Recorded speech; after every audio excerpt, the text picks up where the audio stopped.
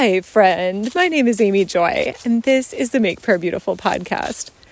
The week before Thanksgiving, my business partner and I had a Zoom call with our prayer mentoring community, and we love this hour. We love the Acts 2:42 model that we follow, where we basically do fellowship and teaching and prayer and the breaking of bread.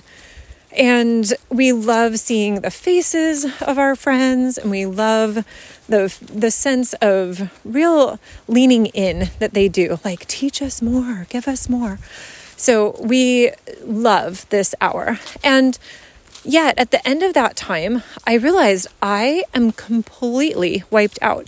And I realized it was the third time that week that I had that sense. And the whole time during that hour, I had been teaching on deliverance and teaching on going through the holidays and different tools that the Lord gives us. And these are not great mysteries. If you listen to my podcast, if you read my emails, I talk about these things on a very regular basis. And so there was a voice at the back of my head the whole time that was like, everybody's super bored and kind of annoyed that you're teaching on this stuff again and again and again.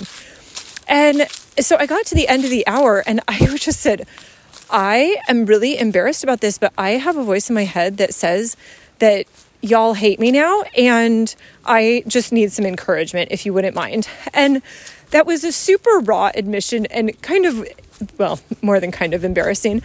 It was very embarrassing, but I had such beautiful feedback and my spirit was revived, and that was all good. But a few things came out of that for me. So first of all was the sense that it is actually okay to feel like you are maybe on the verge of failing, or maybe even failing, that this is a narrative that your mind might tell you, but it doesn't actually mean that it's true. In fact, one of my friends wrote to me and she said, wait, you have that voice in your head too? I thought I was the only one who has that voice in my head. And as we kind of compared notes, I realized, no, the 3 times in the last week that I had that sense of complete failure, or like nobody likes you, everybody hates you, go eat some worms. It was always at a time where I was trying something that for me was new, or pushing into new territory, taking new territory. And as I thought about it for my friend, I was like, oh, same thing for you. We are pushing into new territory in certain areas. And the places where we have already achieved a level of competence, we don't usually feel like, oh, I just don't know if I'm capable. And she agreed with that. So I think that's the first thing that I want to say about that voice in your head that says you're not actually okay, is that it's probably in a place where you're taking new ground and you actually are okay. Or if you're not okay yet, you will be okay soon. And that, I think, is one of the best pieces of advice. When my husband and I went to start farming and everything died, there were many reasons for that I won't go into now, but one of the best things, I think, in just helping us to be okay with continuing to try was something that Joel Salatin said that his father had said to him, and it probably wasn't unique to the father figure. I feel like I've heard this at different places and different times, but basically anything worth doing is worth doing poorly at first.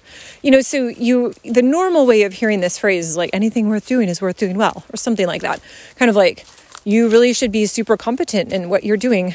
Otherwise, why would you even begin? And I think there's this element of saying, well, because sometimes you actually need to begin something that you don't know how to do. And so you're going to do it poorly at first because you haven't actually figured out how to do it better. And for me, even starting this podcast was kind of like that. Like, I am going to do what I can, but I also recognize I have very real time and technological limitations. And so I'm going to crunch the leaves and I'm not going to edit out errors because I don't necessarily know how to do that. And I don't have the time with the other things I'm doing. And this is really just, it's fun for me to produce this podcast. And so then that's good enough. Then maybe at some point the Lord will open up doors for me to have a really fabulous, well-produced podcast. But it doesn't actually matter. The point is that when you're starting something, you're going to be uncertain, and that's okay. And so even like that little sidebar about the podcast, if I were editing it, I would probably edit that out, but it's all right. This is just part of part of growing in all areas, I guess, vulnerability included.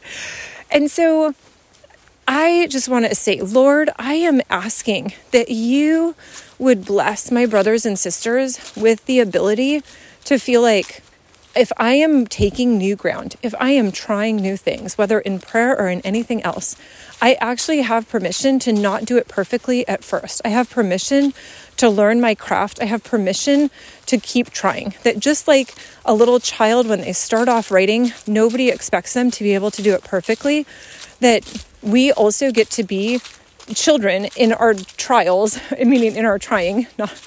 We get to be children and learn in certain areas. And so thank you, Jesus, that you are so gracious and that you go before us and that you encourage us as a father. Lord, I think about the scripture that talks about how God taught us to walk, and that picture of the father sticking out his big finger and having our little chubby fingers wrap around it and be like, okay, you're going to teach me to walk? All right, I'm ready. Thank you, Jesus, for that beautiful picture. I ask that we would be willing learners all our lives. We thank you and praise you in your precious name. Amen. Okay, and then tomorrow, more on what I learned from that rather embarrassing admission that I needed encouragement. Stay tuned. Okay, bye.